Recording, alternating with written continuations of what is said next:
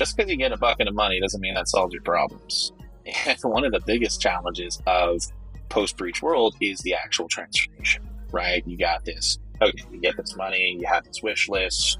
Cool. Now you got to find, hire, onboard, ramp up, transition, ramp down, and then sustain, right? Like those are such complicated stages in the whole process. And you have to start giving some of that thought. From Exabeam, this is the new CISO, a show about the people who lead IT security teams, the challenges they face, and how they overcome them. If you like what you hear, please rate, review, and subscribe to hear our new episodes first. I'm Steve Moore, and today I'm speaking with Mike Melo, CISO and VP of IT Shared Services with LifeLabs. After shifting his studies from human viruses to computer viruses, Mike dedicated himself to not just technology, but the consumers of it. Now he's a leader and mentor who specializes in post-breach cybersecurity transformations. He joins me to cover his methodologies for building security expertise, leading remote teams, and preparing for a breach.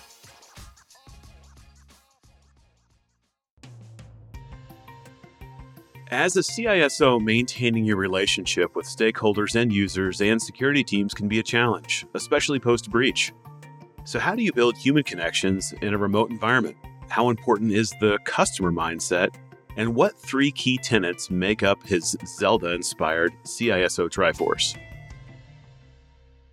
Okay, Mike, thank you so much for joining For the Uninitiated. If you would please introduce yourself. Yeah, thanks for having me, Steve.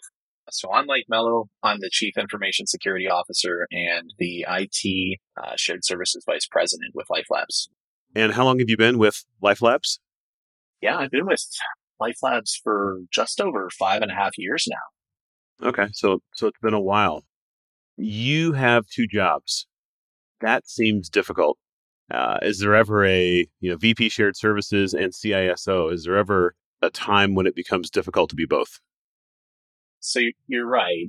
Having the 2 jobs, definitely a lot of challenges. I harness a lot of internal turmoil, the conflict sometimes, but I think it's actually opened up quite a lot of great opportunities in helping drive better synergy between 2 somewhat adversarial internal groups. Sometimes, there definitely is some challenges in, what do I look and view as priority and balancing those priority initiatives between the 2 teams. I think that, I have a good team that I can depend on, very open and transparent relationship with them, and we seem to get through it fairly well. Our CISO at Exabeam, Tyler Farrar, who's excellent, he was formerly of Maxar, said something very similar to me. I phrased the slightly loaded question, or I asked it to you because you hit on the reason why. There should be similar priorities, but there's often different, right? You have performance and availability on one side, and you have, the maybe some availability, but the rest of the CIA triad, right? And those are sometimes at odds. So I find it interesting. I think you're the second or maybe the third CISO we've had on the show that sort of has this CISO and non-CISO dual hat. So a little bit rare, but I think as we speak more today, I think it would be good. I'd personally like to know kind of the things you did to prepare to be both, because not everyone can be. So is it by design? Is it out of necessity? Is it a part of a plan? Or does it just work, right? So I think that will be interesting to learn. Maybe a question for you when we get a little farther along in the show. But before we go there, I'd like to ask, how did you get your start? You said you were actually never destined for technology. Where did it begin? Yeah, wow, that takes me back. I think originally when I was coming up through high school, I wanted to actually get into music. So I started with guitar playing when I was about 15. And, funny enough, was kind of dabbling on the idea and ultimately realized, maybe it's probably not the greatest career move. Starving musician stereotype is somewhat of a reality for some, and kind of rested back on my laurels of science and math and went into computer studies, right? And, I always kind of wanted to get into virology, actually. So I went to Guelph University and studied, human viruses and kind of went down that path. And at the end of the day, I just wasn't super passionate about being in a lab, and went back to school, did the whole, computer science training and really wanted to get into cybersecurity. Thought it was just fascinating, kind of the switch from, human security with human viruses into digital viruses, so to say. And really just went through the motions on that. And I actually had this really great chat with a prominent person in the security world, Sean Higgins from the original Herjavec group. And, Sean and I met for coffee when I was early days in school, just wanted to pick his brain, ask him about, what do you see out in the industry and how do people get acclimated into cybersecurity? I think that's, a very big, crazy loaded question.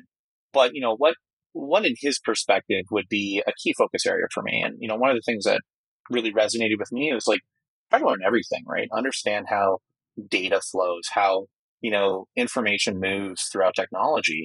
And, I really took that to heart and I really started learning networking, IT engineering, server systems. Because at the end of the day, if you have to protect those things, you kind of have to understand how those work and function. So I had a very technical background coming up through my years in security. And I moved into, after school, went into security engineering, kind of like the architectural side of security. And then for the past 9 years, I've been focused on post-breach cybersecurity transformations.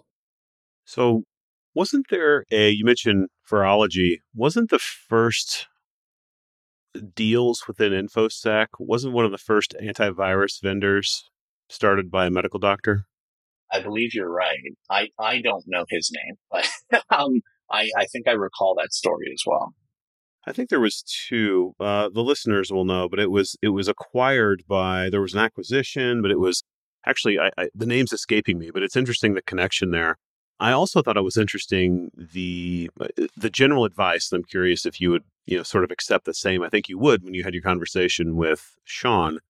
There's many roads into InfoSec, but the road I took and the one that I would most recommend, I think, on the technical side is go learn how to build things first. Watch them fail while trying to build them, have outages, troubleshoot, understand how systems work, then learn how to harden them, and then maybe go into InfoSec.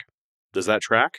Anything you'd add or change to that sort of line of thinking? I've had people reach out to me, maybe pre-university or just directly post and say, hey, I've got a degree in information security. What should I do first? And I often say, don't work in InfoSec for a couple of years. Do something else, like build some things. How often do you think that's good advice, or is there any exception to that? I think it's great advice, right? So I actually mentor a few people from various different backgrounds, right? Some are CISOs and some are people going through university. And I align very well to that track for sure.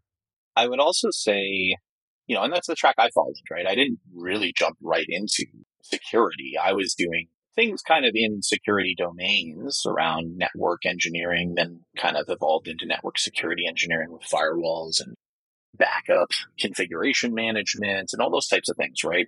I think the other component to it is go get some exposure to how businesses operate, right? Because what I see that's lacking the most in cybersecurity is customer mindset, right? We have this amazing capability to come up with, yes, this is theoretically the best way to do this. Here's kind of the perfect scenario for cyber. This is what we have to do. But there is usually a business impact or a end user on the other side of our outcome or our implementation of controls. And really, in order to garner a lot of adoption and create a net positive security culture in an organization, you need users to be on board. And in order to do that, you ultimately need to be thinking about how is this going to land with my customer, your internal constituents, let's call it, or even sometimes it's your external customers, right? On how are they going to interface with this? How are they going to use it? Is this going to be successful, right? And why should they want to do it this way? I think those are all really fascinating things that need to be more focused on, especially earlier in your career. So working in the customer service realm of IT is, I think, super beneficial. I did IT help desk for an MSP, working late night hours throughout college, and really just getting a perspective of how frustrating things can be on the customer side with direct impact to IT changes and security changes. So you went the direction, you brought up something I was going to mention, and those that have listened to the show know I have an opinion on this. I'm very fond of help desk, field services, desktop support, these sorts of groups. They have had to learn, especially those that have done the job for a while, they've had to learn how to be successful with lots of different types of customers and to give oftentimes remote support. And they typically understand good service and how to articulate problems and solutions. So I find them to be excellent additions if they continue to want to grow and aren't too deeply rutted into those roles. If they want to grow, they're perfect additions if they have the want to. So I completely agree that that should be one of your known farm systems. And if not, also your sort of your conscripts, if you will. I've talked about that in prior shows where you offer maybe some shadowing of your SOC analysts. Be friendly, have them in, let them job shadow, let them look over a shoulder during a shift, and have them at the ready if you do happen one day to have a burst of headcount like you might during a major incident or breach. So I'm glad you brought that up. Anything you'd add to that before I want to go talk about your security analyst position at the MSP, but anything you'd add to that concept for the listener? Yeah, I think, again, there is no right or wrong answer, right? I think that you can definitely find your journey through many different avenues. There is no like direct, tried and true path to get into security. And it's hard sometimes, right? When it depends on what you want to do. If, you're destined for this, CISO leadership track, I kind of like the track that we've discussed a bit better. A lot of people are obviously drawn into the super sexy, cool pen testing, offensive security side, right? Like that's kind of what gets you hooked sometimes. So again, like I think it's just more about just getting out there and trying, but don't be afraid to just jump into something and figure it out. It's a long, usually career, a long road ahead of you. It's a fast one too, though. It moves at a very rapid pace. And, I think just trying to be as well rounded as possible is just gonna, I'd say pay dividends in the end. The topic of customer mindset, I think, is, even though I just talked about how to bring in, where to sort of recruit from, I think even mature security people sometimes miss that. They lack understanding of how do we make money? They lack even often how do we communicate well? What are our standards around communication? What do our presentations look like? What do our audit finding responses, control frameworks, all these things that we create, all this content, even some of the metrics that we talk about aren't very sort of customer constituent friendly.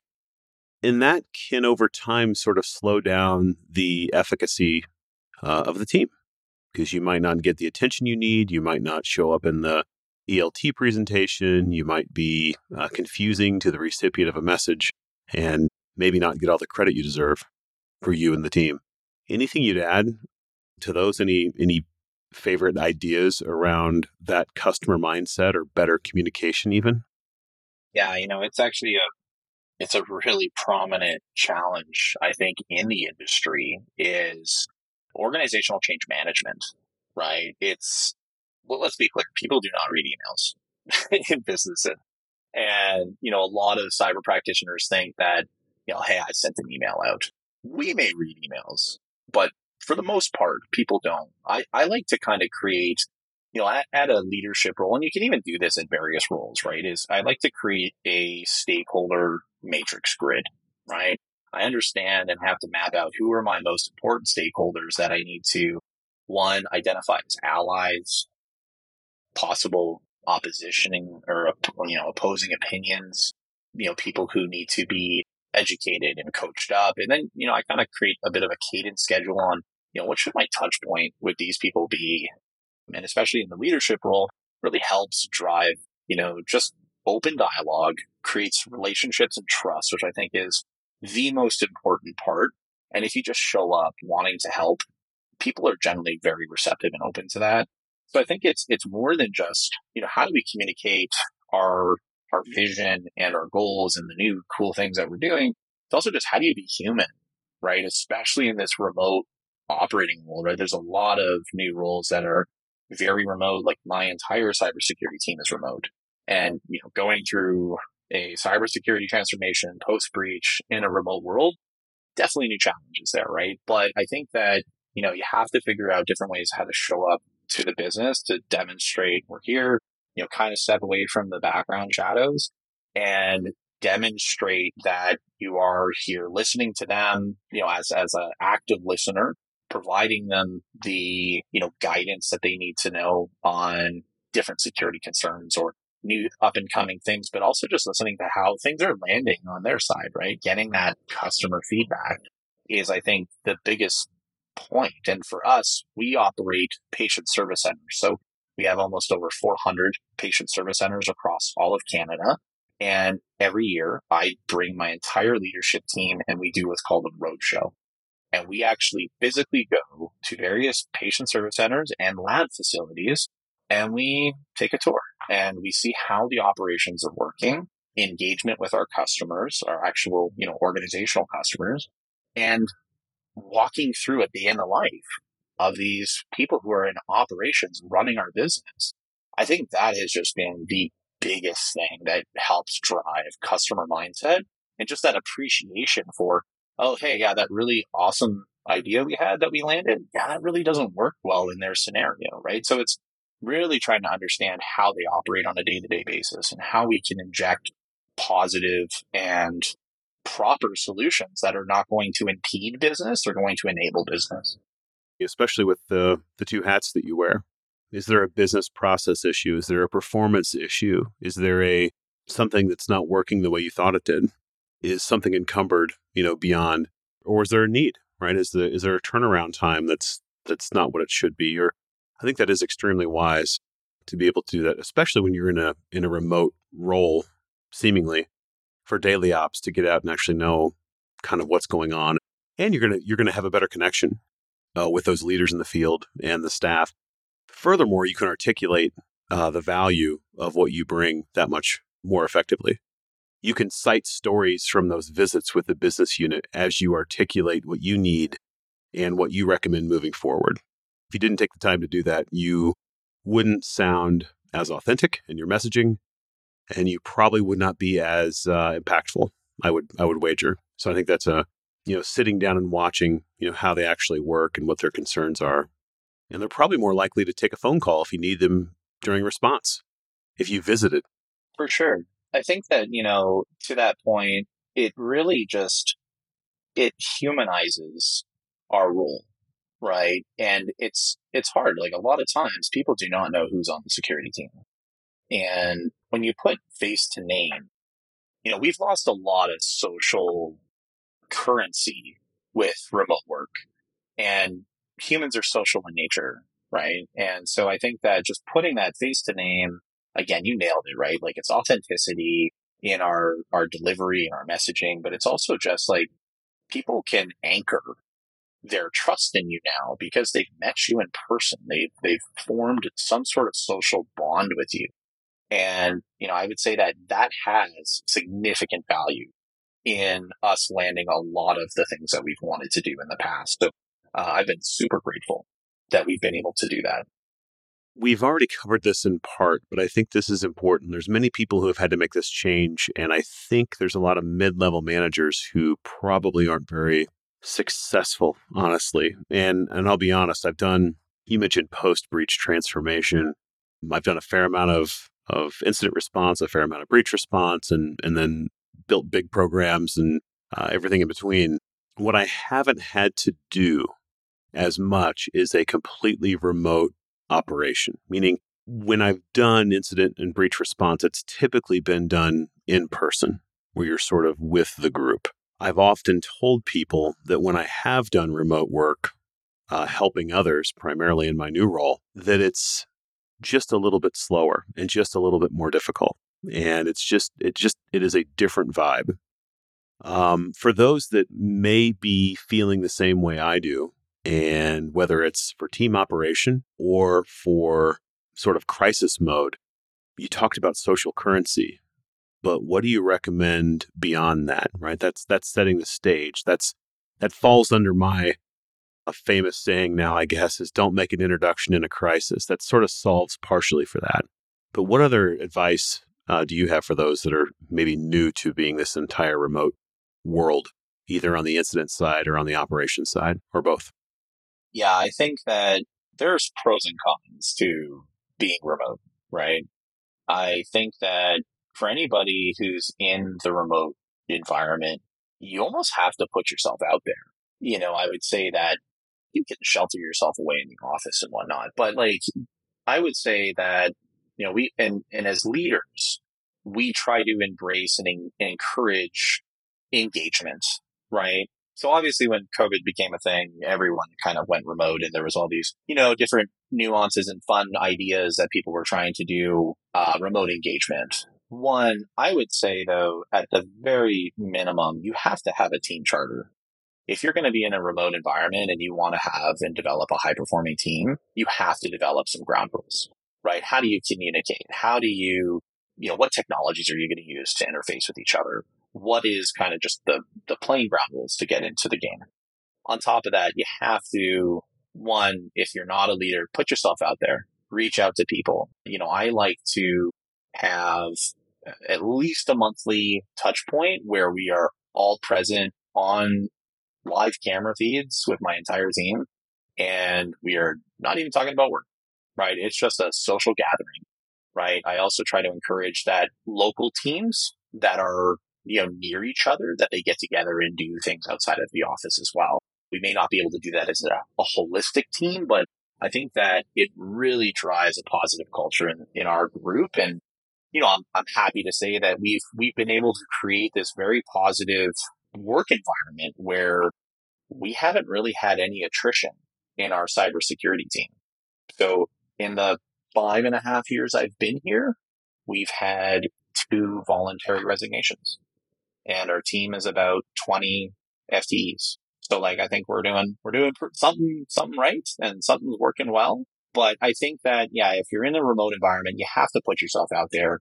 That may be uncomfortable for you, right? And it's easy to fall into and succumb to the no video, no camera. But that is my just honest opinion. You just have to put yourself out there and just engage some people. It pleases me. One of the things I see where leaders are tracking attrition or lack thereof. I had a chance to meet with a CISO just earlier this week. Hopefully he'll be a guest here. I won't name him yet, but he tracks that as a point of pride, and it's something that I tracked as well. What's the attrition? What's the turnover? And in a field where there's quite a lot of it, I think it goes a long way to talk about the culture that you've created and the ways that you eliminate stress and the sort of reoccurrence of problems. And, so if there's an issue that keeps showing up that the InfoSec team discovers and rediscovers and discovers again and fills up sort of the ticket queue or the alert queue, sometimes it takes influence or leadership or, political persuasion to solve these things. It's not just about another piece of technology. It's about leadership and knocking that stuff down and ultimately changing the environment so it's not just cleaned up, but hardened to the point that we won't see a repeat, to sort of disrupt and prevent the cycle of that intrusion or event, right? So all of that stuff helps retain staff. Are you a good coach? Do they have steps they know they can take to grow and to move into other areas? Do they know why they're there? Like, can they answer? Why are you, your job is this, but why are we here? Why are we all here? All those little pieces that you've mentioned are incredibly important. I just think it is a little bit more difficult when it's entirely remote. However, just speaking now, I think that maybe it in of itself might be a way to retain staff just by being remote, maybe, because it gives life flexibility. I think you lose a little bit of the camaraderie, but you address some of that as well. Any thoughts there on what I just referenced? Yeah, I would, like, you're bang on, right? Like it's not easy. I think that we've had so much practice through traditional means of the office environment, right? Like that's just something that there's been decades of work and leadership development on how to do this. And with the remote construct, we're still fairly early days, right? We're, let's say 5 years, some companies are doing it a little bit earlier, some, hybrid and whatnot. But I would say though, it is somewhat more challenging. Like I feel that there is definitely more effort and more conscious effort that you have to put in to ensure that you are properly managing human capital in your group. And, I think that if you're willing to put that into it, your team will see that. And again, you're fostering that culture. You're creating that better culture where people want to work for you. And to the point of retention, I think that's huge, right? It's such an amazing attraction to say, hey, we let you work from home, or even the majority of your work from home, right? I think those are really big selling incentives, especially right now. There's kind of in this limbo, and I've been seeing a lot of research and a lot of, recruiter companies are stating that organizations are wanting to bring people back. And, I'm mixed feelings on that, right? I don't think that there's one kind of view to rule it all.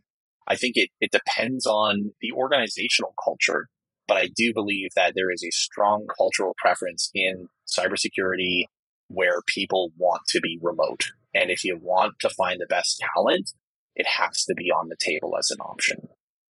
Right. And it's tough for me because in my past life, when you would spend this money on building a world-class SOC, right, and you would have people there, it was also not only the feeling of belonging and being close to one another, but some of my best memories were walking into that facility and seeing everybody, right, or watching them come in if I was the first one, if I turned the lights on, right, or if I were late that day, coming in and seeing, I can see it in my mind, clear as can be.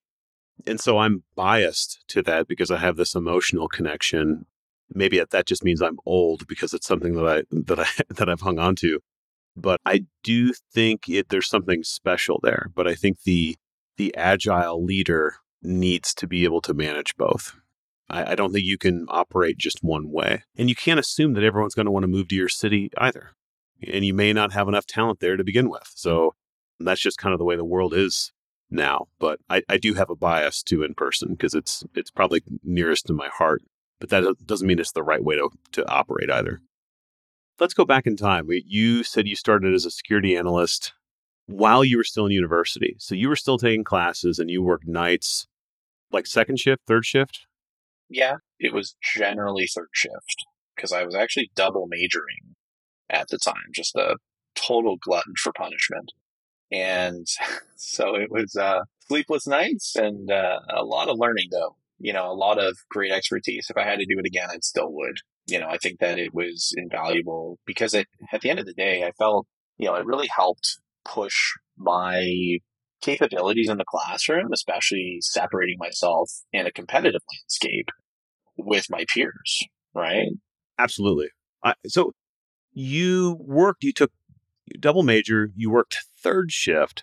The guys that we had in my last sort of more traditional role, all the young guys all wanted second shift because they could finish. Some of them took classes, some of them were still in university, but they'd get off work at about 11 or 11:30 and they were getting paid well, but then they were young enough to still want to go out.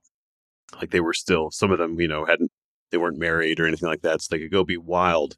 Do you find that focused you? I found I got the best grades when I worked the most. Did that follow suit with you as well?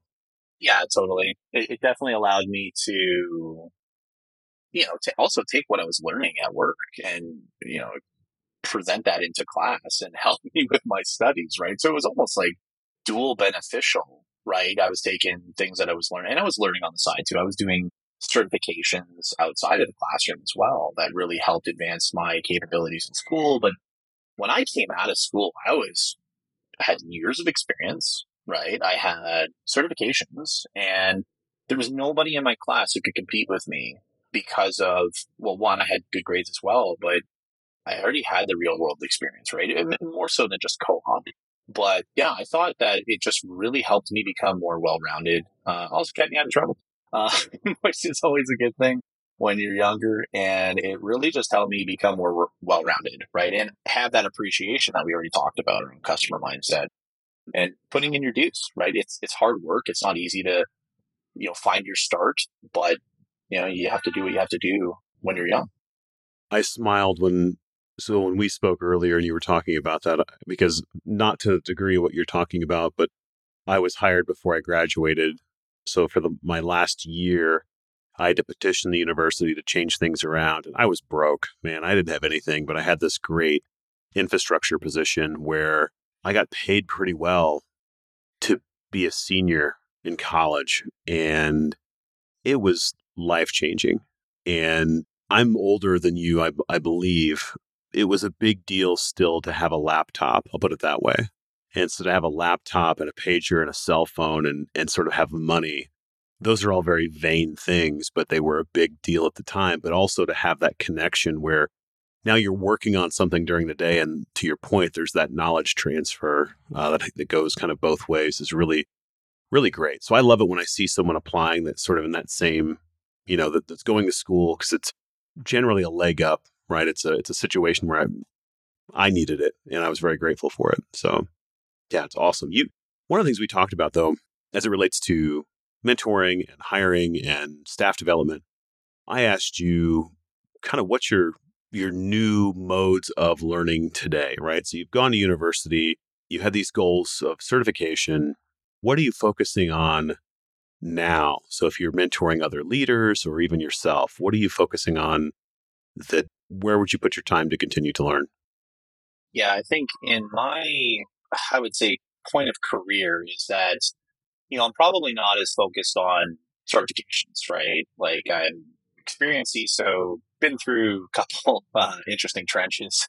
And, now I'm looking at things that are a little bit more refined, things that I can kind of drill into maybe some more passionate items. So, as a CISO and as a leader, you kind of shift away from the whole technical world.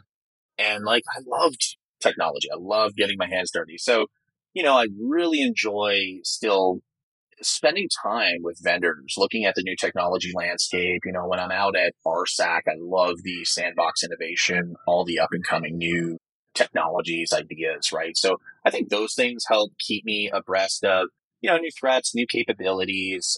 So I'm still, hopefully keeping up with the times as best as I can.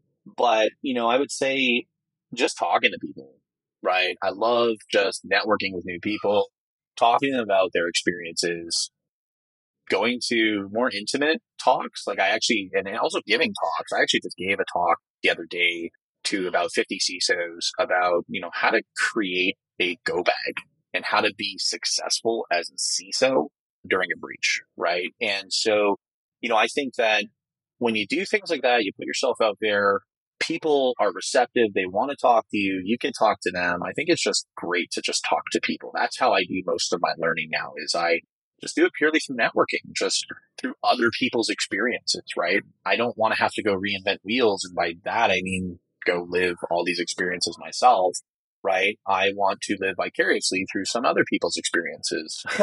So I think that's kind of like my focus these days is doing that.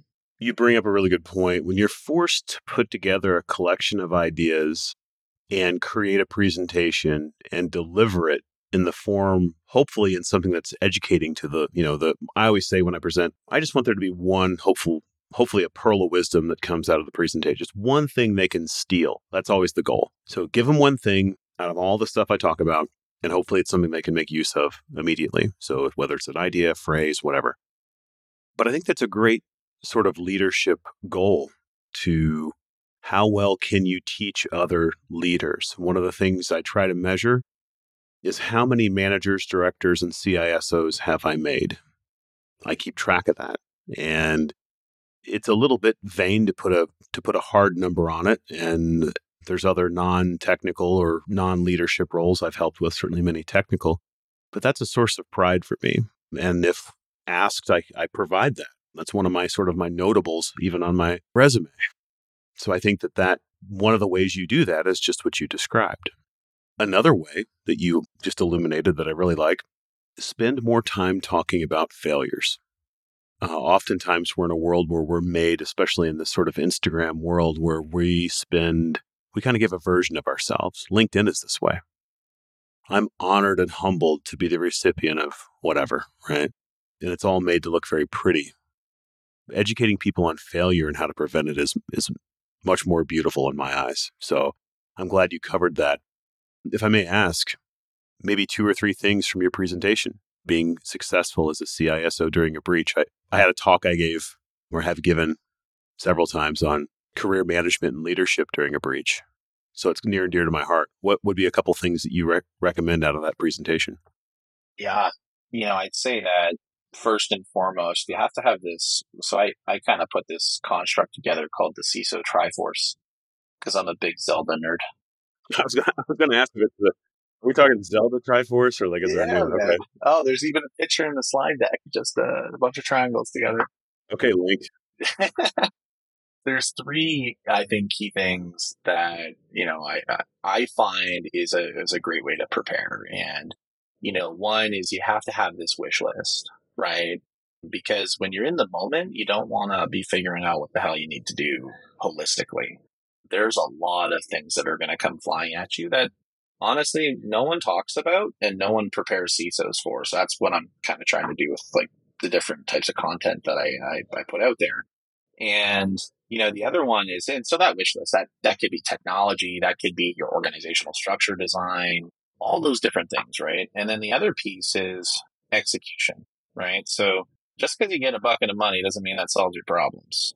And one of the biggest challenges of post-breach world is the actual transformation, right? You got this, okay, you get this money, you have this wish list, cool. Now you got to find, hire, onboard, ramp up, transition, ramp down, and then sustain, right? Like those are such complicated stages in the whole process. And you have to start giving some of that thought, right? So what are the obstacles that, and this is one of the things, is like, what kind of obstacles am I going to face, right? If everything goes well, what kind of obstacles am I going to face? Am I going to face procurement challenges, right? Like if I need to, act fast, bolster some defense capabilities, how do I navigate procurement? And like actually start having these conversations with your stakeholders. Be like, hey, hypothetical, right? And even you can bring this into your tabletop exercises with executives, all sorts of things.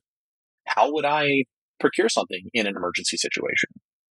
Those are very real questions we need to have understood before you're, in the hot seat, because everyone's looking to you. You're the captain of the ship at that point. And then the third piece is assurance. And there's a couple things that I focus on in assurance. One is you need to assure and build trust with your stakeholders because you just got breached. And there's a lot of people who have concerns with you maybe now that, are you the right person? Right. And, there might not be an immediate visceral reaction to that because, well, you're in a crisis mode. You just kind of need to address crisis. But I would say that, you need to be able to assure that. So how do you do that, right? If you come hat in hand with a plan, right, that boasts confidence in that, okay, yeah, I have a plan. Here's my plan. They're probably going to bring in some third party to assure that you're not crazy, right? And that's pretty normal, right? Like a Big Four or some other big outfit on the incident side.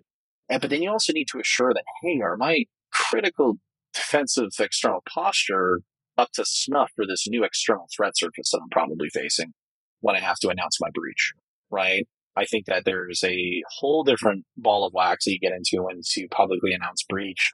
There is statistics that I've seen and that we saw through our breaches that you see an exponential curve of attack vector and attacks coming in post breach once you've announced. And are you ready for something like that? So, getting in pen tests, ensuring that things are up to snuff on the external perimeter and getting those things moving very quickly. Like, how do you plan and prep for that? Like walking through your stakeholders in IT, right? This is your IT partnership stuff.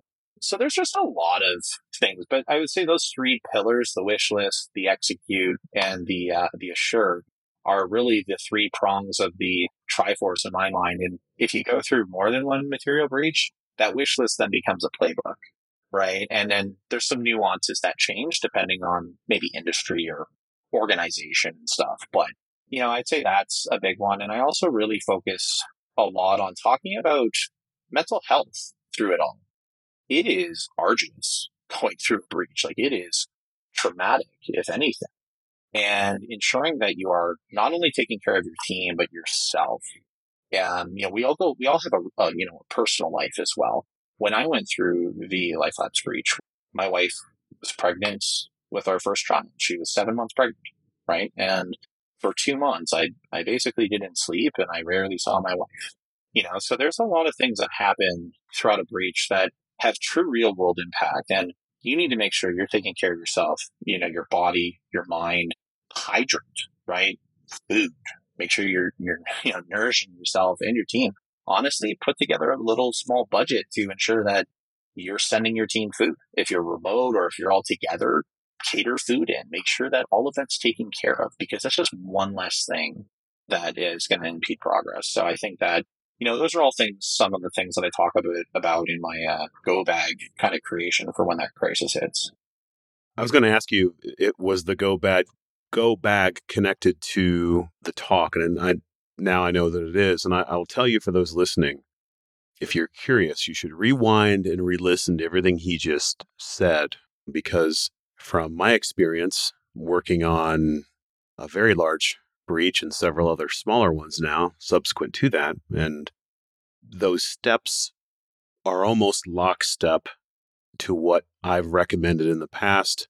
The wish list is, you have a plan, know what you need, have a 2 or a 3-year plan, know where you're going, who we are, what we do, and where we're going. And that where we're going strategy is a subset of that, is a wish list of, if I had found money, what would I do? Whether that's found money at the end of the year because we didn't spend enough of our budget, or someone else, we add a incremental piece of something. But moreover, what are the larger risks on the risk register that your team and your SOC has identified? We do this poorly. We need this other program level thing, right? So to have that, I can't tell you how wise his 3 steps are. To have execution, I often joke, there's some people, you probably know them, if you gave them $1 million today, an individual that may not have the direction that some of us do, they might end up dead. You can't give money to stupid people.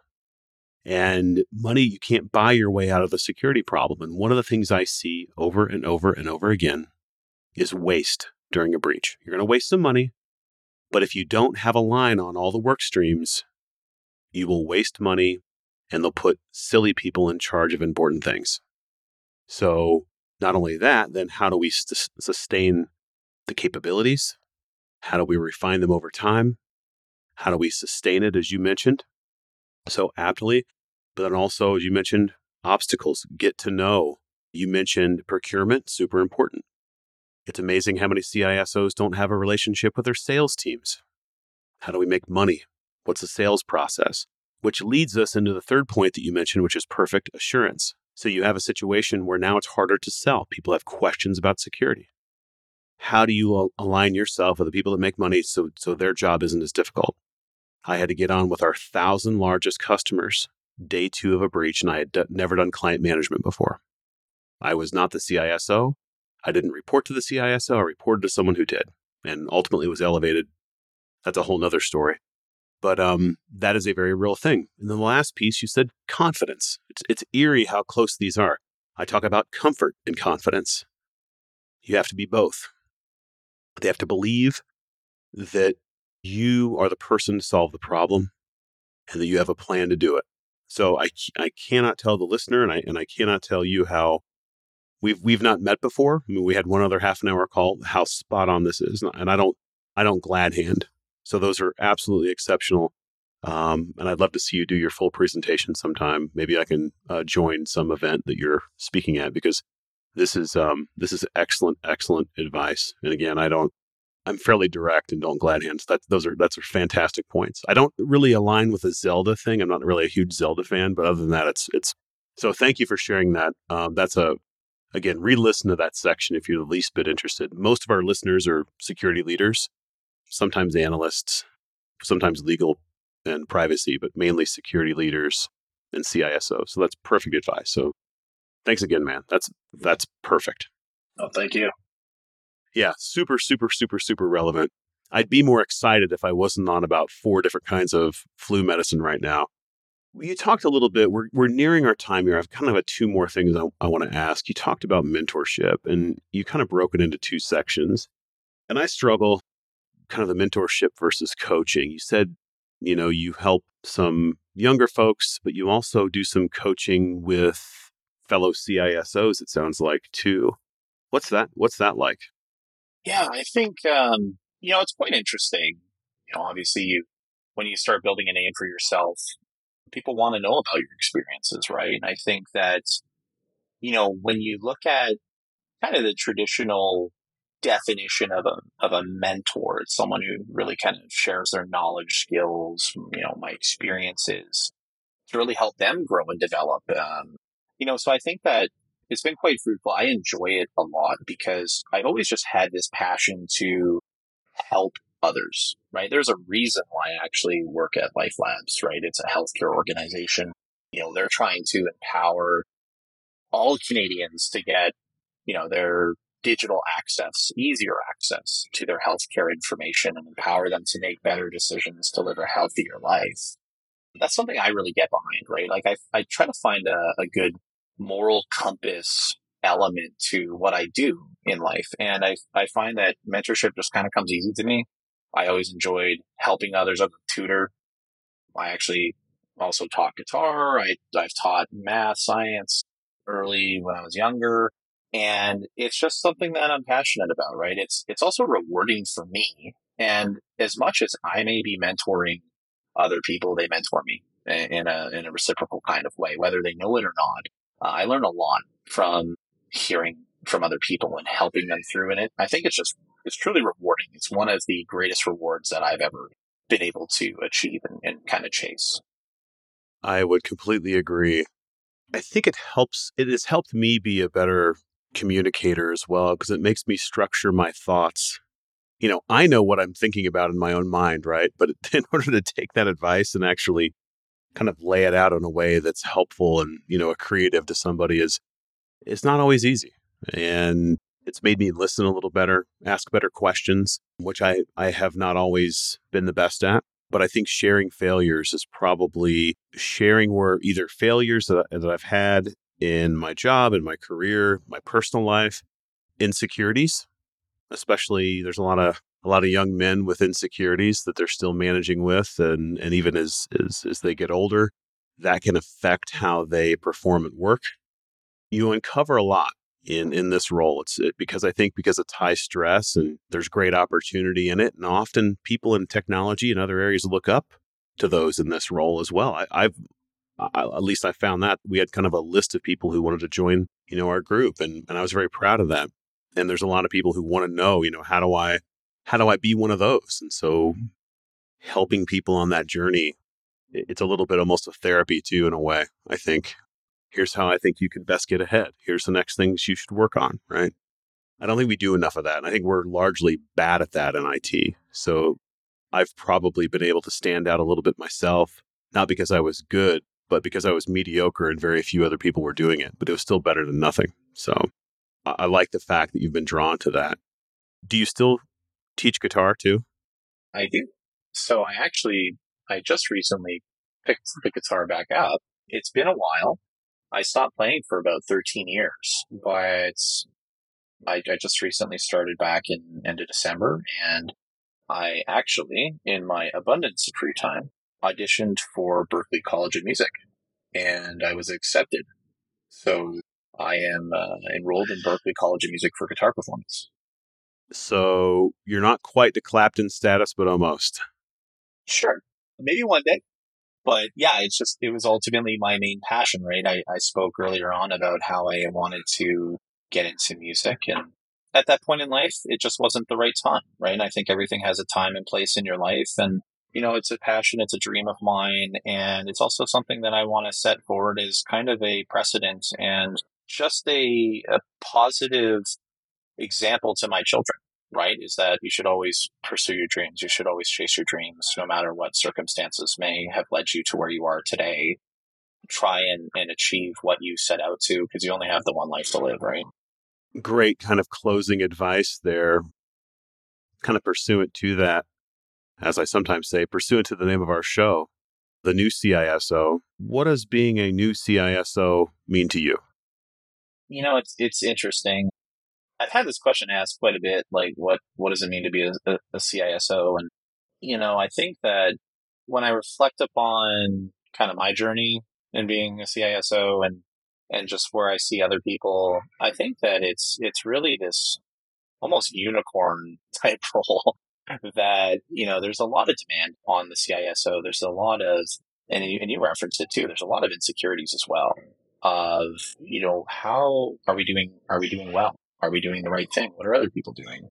I think being a new CISO, I think it's just being agile, right? Again, having that customer mindset, being open and receptive to feedback, constantly improving on yourself, not only as a security practitioner, but also as a leader, right? I think that we just need more great leadership in the security realm. And I think that, you said it beautifully earlier, is that you actually track how many leaders did you create, right? And there's that old adage, you're not a leader until you've built a leader.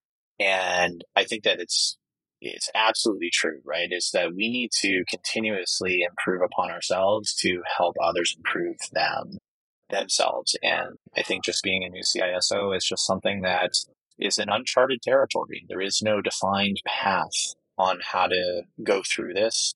I think just being your most authentic self and be willing to help others, I think is going to be very fruitful in being a new CISO.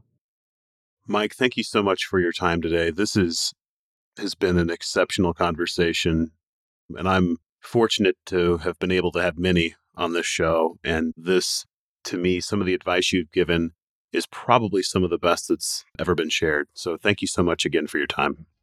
Oh, thanks again for having me, Steve. This was a lot of fun. It's been a pleasure getting to talk with you. That is it for this episode of The New CISO. Thank you for listening. Check out more episodes on exabeam.com/podcast. Remember to rate, review, and subscribe to get brand new episodes first.